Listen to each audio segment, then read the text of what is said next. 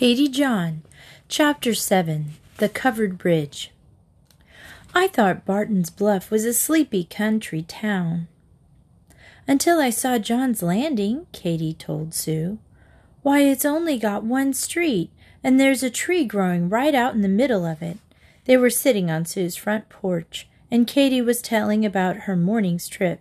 She and Dad had driven down into the country to get a bushel of tomatoes for canning.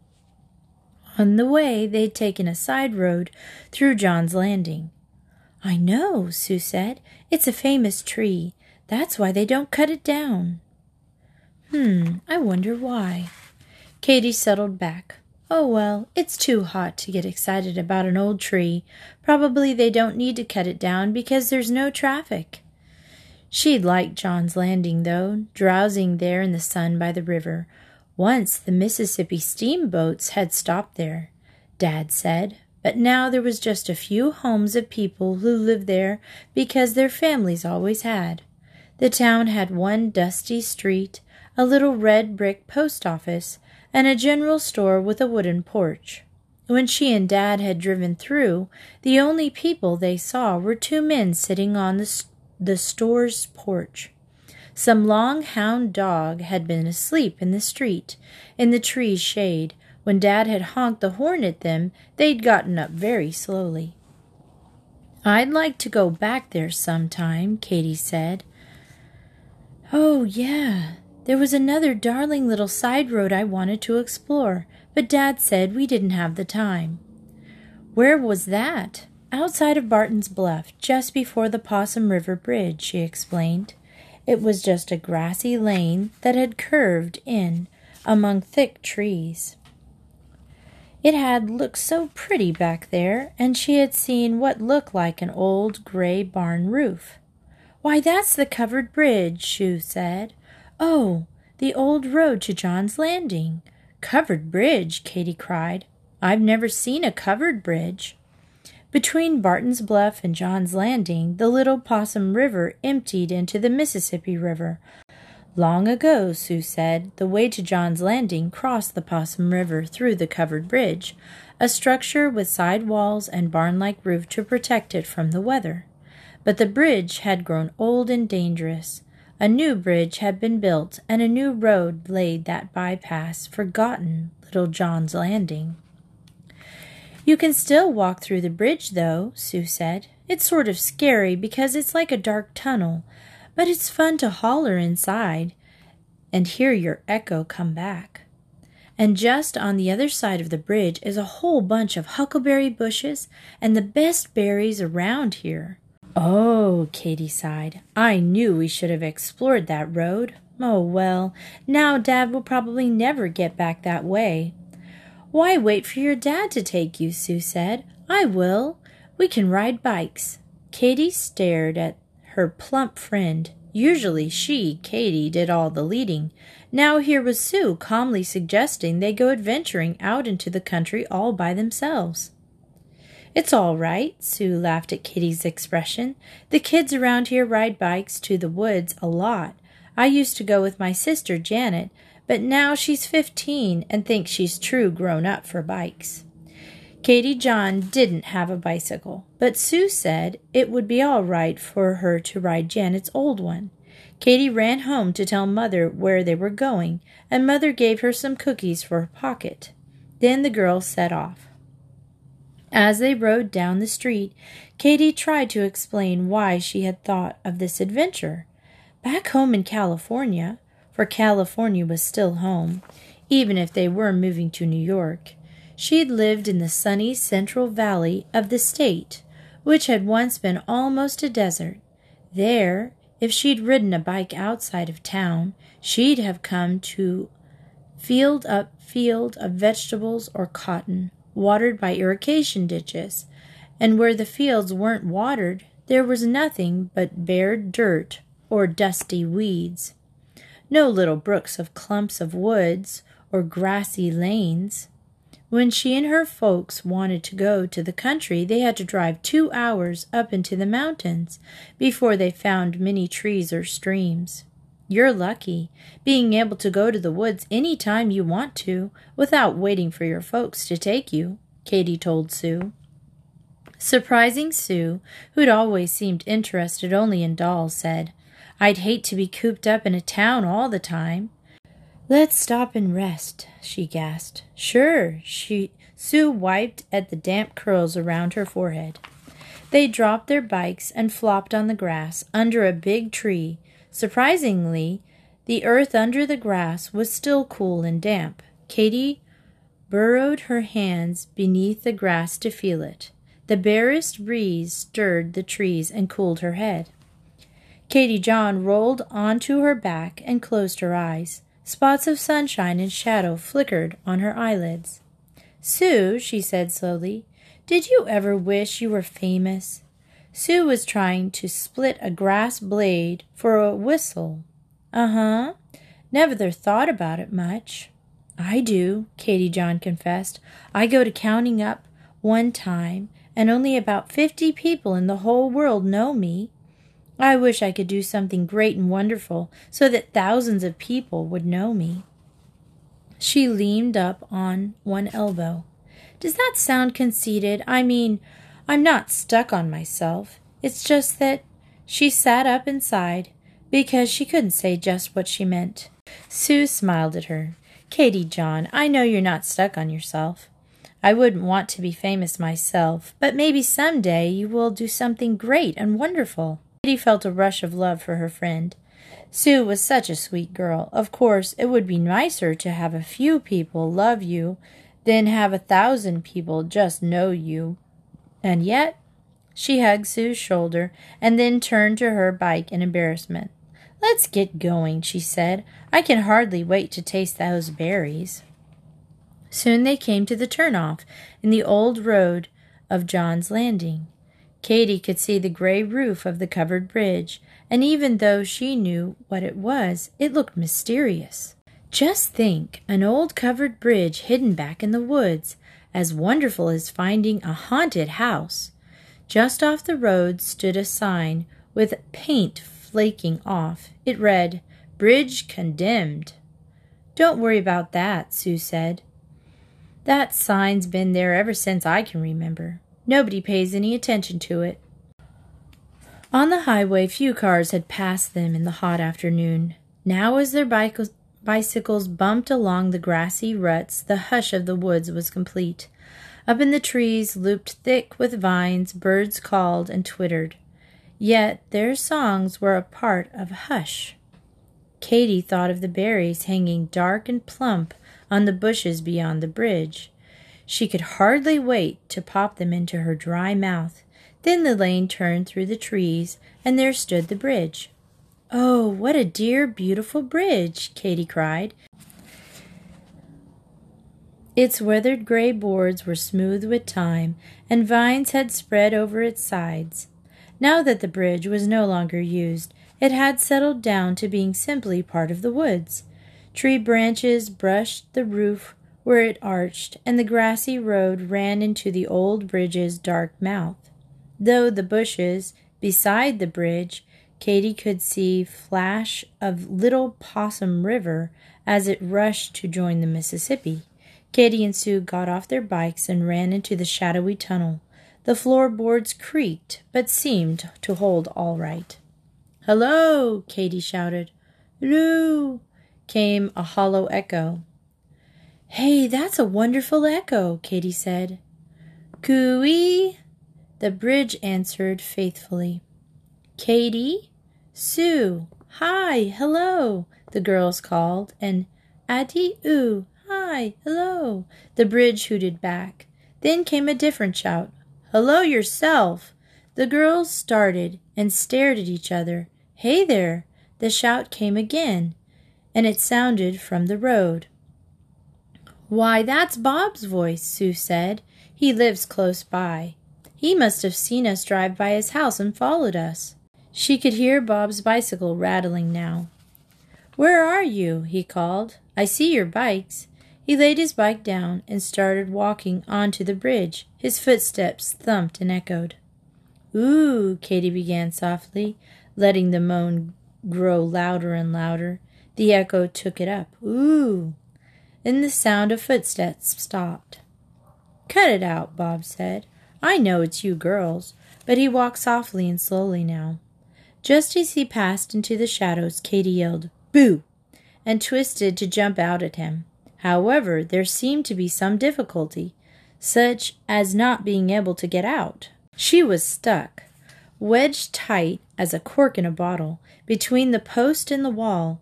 Her twisted had done it. "What's the matter?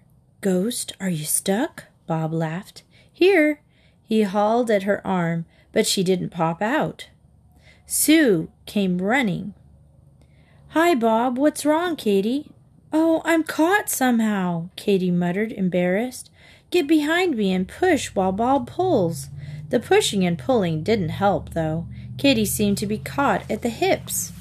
"Oh, Katy, you're always getting stuck," Sue giggled. "This is worse than the time you got your finger stuck in the speaker tube hole." "For a skinny girl, you sure are in there tight," Bob said, grinning. They hauled and heaved until Katy's sides were sore. She tried to wiggle. She tried to scooch up or down. Nothing helped. She was just plain stuck. "Maybe we'd better get help," Sue began to worry. "Maybe we'll have to get someone to chop the post down." "Maybe they'll have to take the whole bridge apart to get you out," Bob laughed. "I can see if the newspaper now. Katy John Tucker finally brings down the old covered bridge." Sue giggled at Bob's wit. "Yes, Katy, then you'd be famous the way you wanted." "It's not funny," Katy snapped. She could just picture what would happen if Sue went for help. The fire truck roaring out here with chisels and saws and ladders, maybe a police car too, people jumping in their cars to see the excitement, kids following on their bikes. The whole crowd would gawk and laugh while someone took the bridge apart from around her. Good heavens! "You're not going to get anybody," she cried. "Pull some more." This certainly was worse than having your finger stuck. Then it had been simple for Mother's soap and her finger to be loosened. Here she'd need a whole wash tub full of soapy water. "Quit jerking my arms," she said ungratefully. "I've got an idea. Get gobs of mud from the river bed and plaster me with it. Maybe I can slime my way out." Sue and Bob stared at her and then ran out of the bridge, snickering. Katy squirmed. She wasn't going to enjoy this. And what would Mother say and look at her clothes all muddy? Still, Sue and the boy came running back with handfuls of dripping mud. They plastered it all over Katy at the place where she was stuck and ran for more. It was cold, and she could feel it oozing next to her skin. It smelled of fish, too. In their haste, Sue and Bob managed to get mud splattered all over her, but Katy could hardly object under the circumstances. With the mud trickling down her sides, Katy gave one mighty twist. That did it. She staggered out of her slot, dripping river slime all over her. "Thank goodness!" Sue cried. "Too bad, Katy," Bob teased. "Now you won't get your name in the paper. Of course, we could sort of tell it around. What a good idea you had on to ooze yourself loose." "Don't either of you ever tell a single soul," Katy gasped, wiping the mud from her face. Sue and Bob couldn't help laughing, and finally Katy had to join in too. They hooted and hollered, and the more they laughed, the funnier it all seemed. And the echoes joined in until the old bridge shouted and laughed with laughter in the hot afternoon. Chapter 8. Katy John's Bad Day. The summer was growing old. A cool breeze was blowing in this morning, and the leaves were rattling down from the trees. There was a feeling of lateness in the air. Soon it would be autumn, and school would start. Katy John was glad because she was getting tired of summer vacation. The only trouble was no one had bought the house yet, and it looked as though she might have to start school right here in Barton's Bluff instead of New York City. Well, school here, school there. She'd be glad to get back to work. Then Katy had an idea. Why not start a newspaper? a neighborhood newspaper that she and Sue could write and sell. Sue thought it was a fine idea, too, so the girls set to work in Kitty's bedroom. Her dad loaned them his second-hand typewriter so they could type up their newspaper and make it look professional. "Now you stay here and write a fashion note about new fall clothes, Sue." Katy arranged things. "While I go out and get some ads, I'll try to find good scoop for our front page story." On their way back from getting a real estate ad for Mr. Folsby, Katy saw a moving van in the Bancrofts' driveway. "That's right, they're moving." She got all the information and rushed to the newspaper office. "Scoop!" she cried. "I've got the front page story, all about the Bancrofts moving, and where they're going and everything." Sue was busy at her typewriter, hunting and pecking as fast as she could. "Wait," she said, her face beaming. "I've already got the front page story. A fire." "Where?"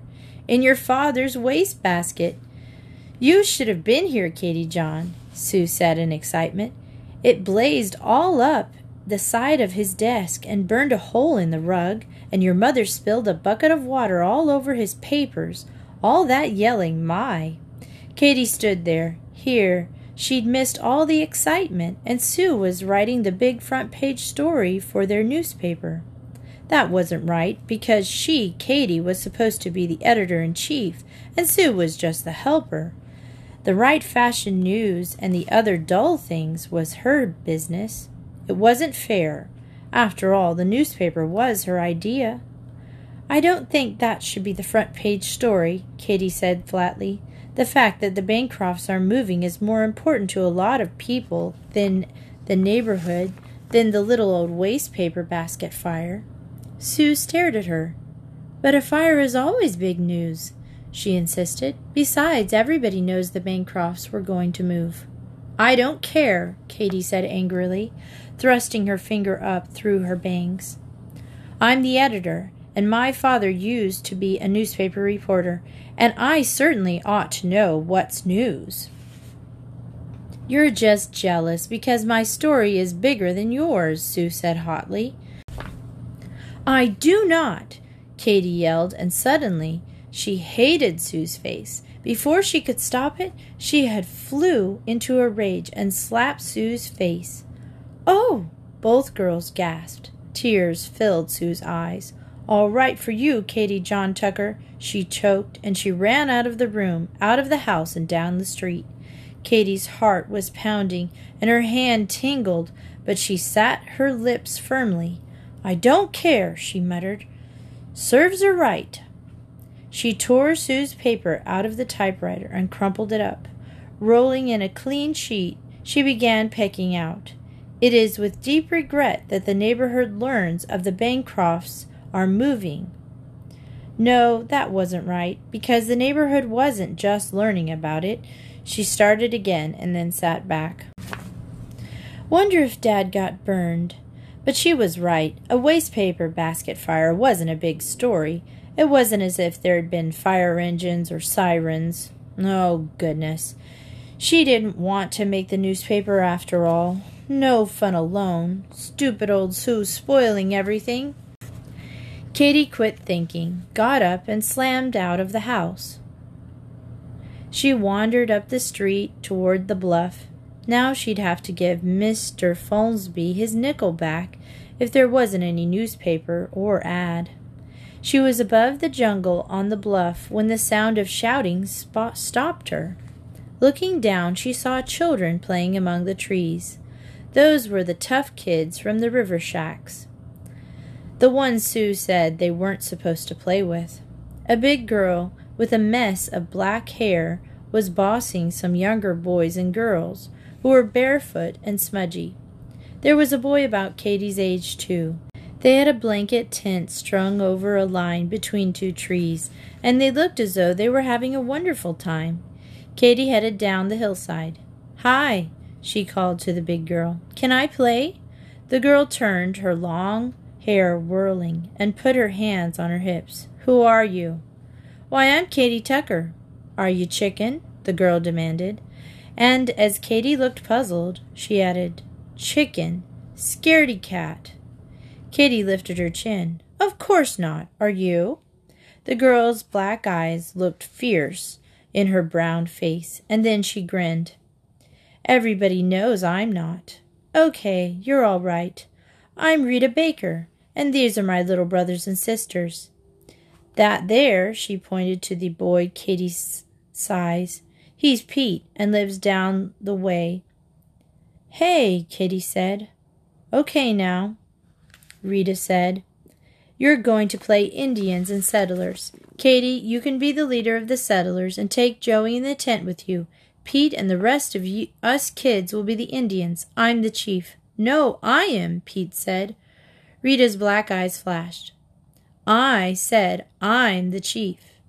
Pete muttered, but followed Rita off into the bushes while Katy went to the tent with Joey.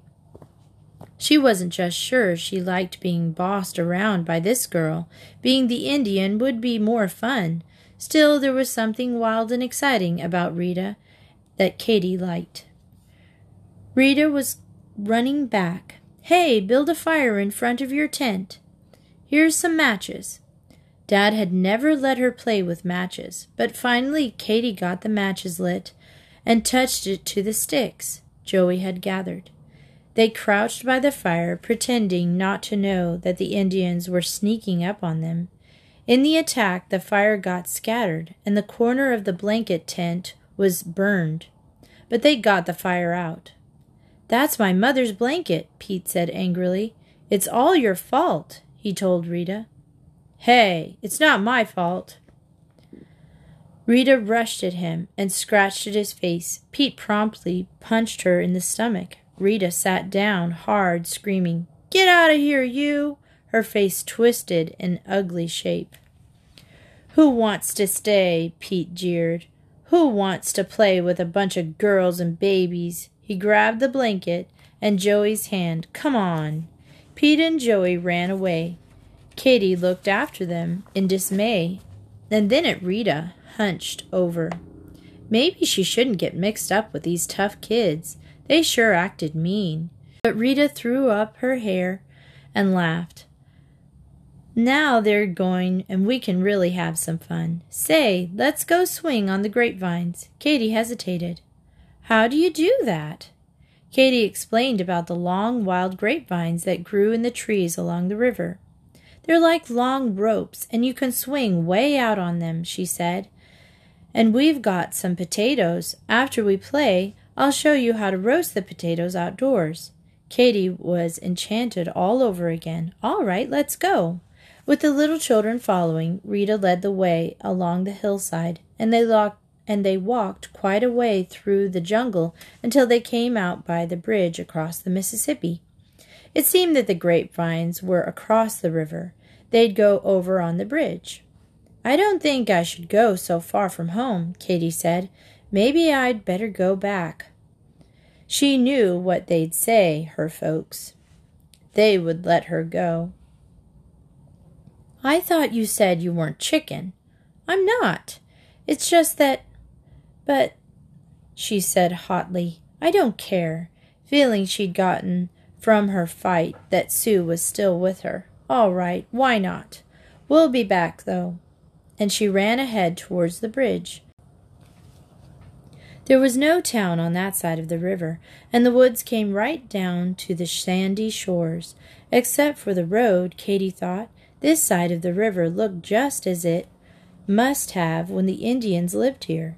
She ran down to the water's edge and looked across the river. There was Barton's Bluff, looking so tiny on the hill over there. It seemed covered with trees, with only a few rooftops and churches' spires sticking out. That open space was Main Street, coming down to the waterfront. Now then, she turned to Rita.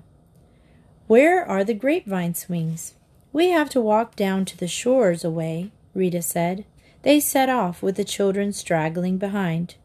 Darting about, finding mussel shells, Katy took off her shoes and felt the delicious crunch of warm sand under her feet. Ah, she said happily, what a glorious day. Here, Rita handed her a small sack. You carry the potatoes a while. They walked and walked on down the river bank. Once they came to a swampy place where a little stream ran into the river. Rita warned Katy to watch out for snakes, and Katy stepped gingerly through the mud. At last, Katy said, "Where are those grapevines? You didn't say it was so far." "You didn't ask," Rita answered rudely. "Anyway, you want to go back? Go right ahead." Katy muttered that she hadn't said anything about going back. Rita certainly was touchy, as if she liked picking fights. Katy wasn't sure she liked Rita, after all. Presently she saw a set of wooden planks floating at the water's edge. It was some kind of small barge or dock, anchored by ropes going down into the water. "Say, let's sit on that and pretend we're on a raft going down the Mississippi," Katy said. "Okay." Katy started to wade into the water, then stopped. The bank dropped sharply under her feet. She staggered back. Maybe she'd better find out how deep it was there. She ran to the edge of the trees and found a good long stick. Stretching her arm over the water as far as she could, she thrust the stick down. It went clear down, the length of the stick, and she still hadn't touched the bottom. "My, it's really deep here," she said. "We can't wade out."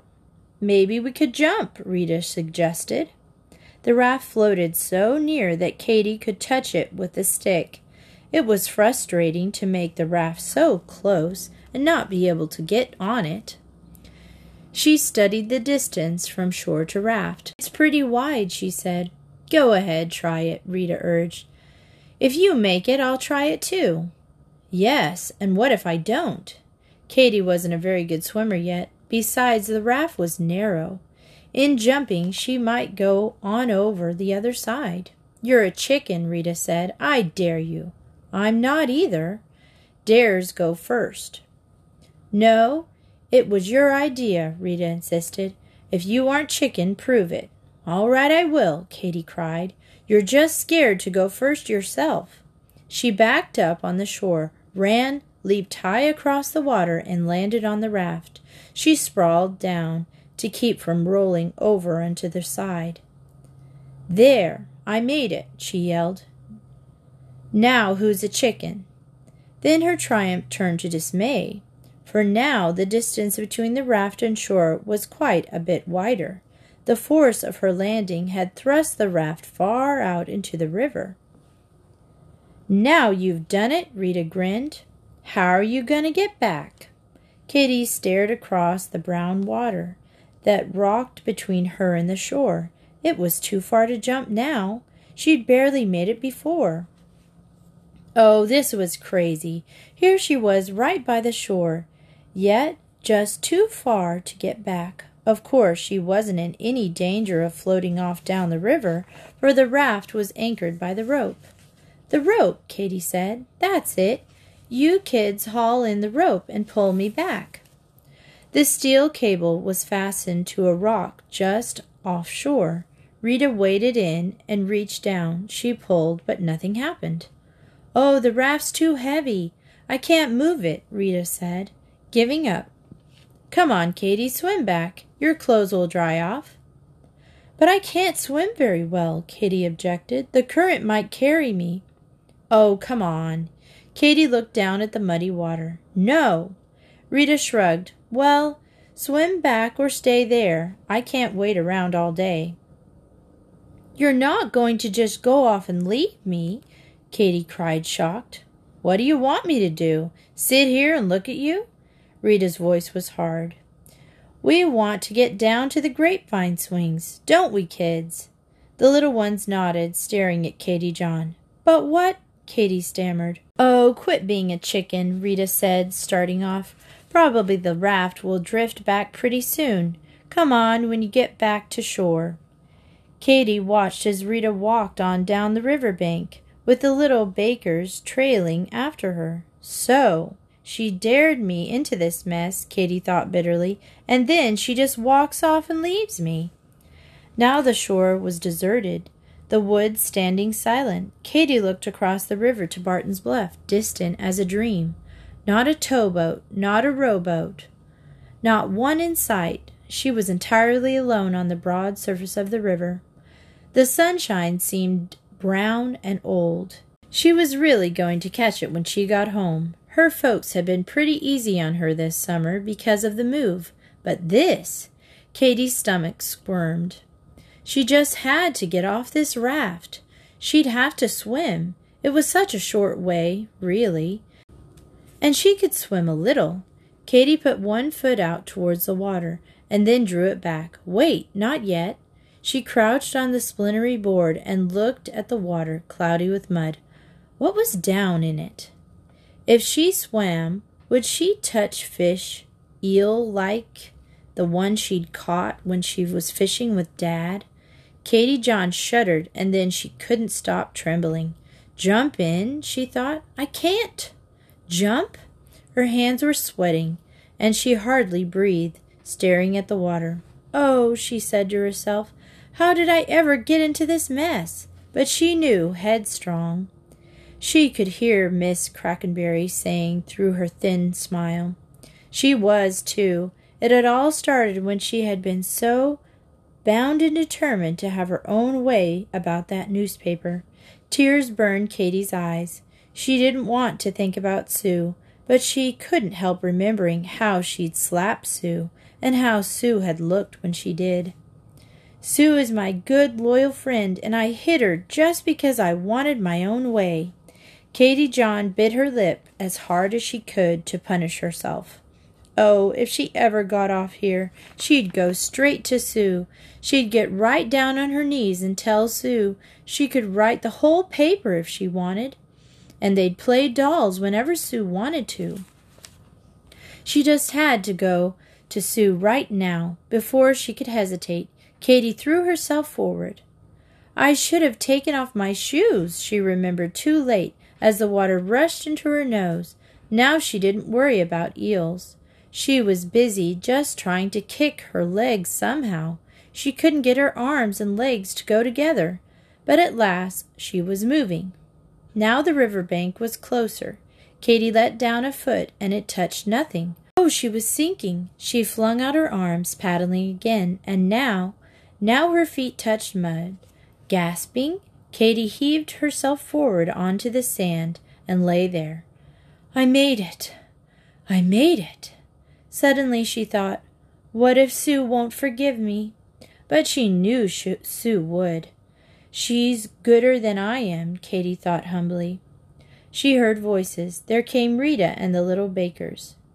You're too late, Rita called. We already been to the swings. Katie rose, dripping wet. Who cares, she said. I have been thinking. And she sloshed off toward the bridge, toward Sue, not paying a bit of attention to the astonished look on Rita's face.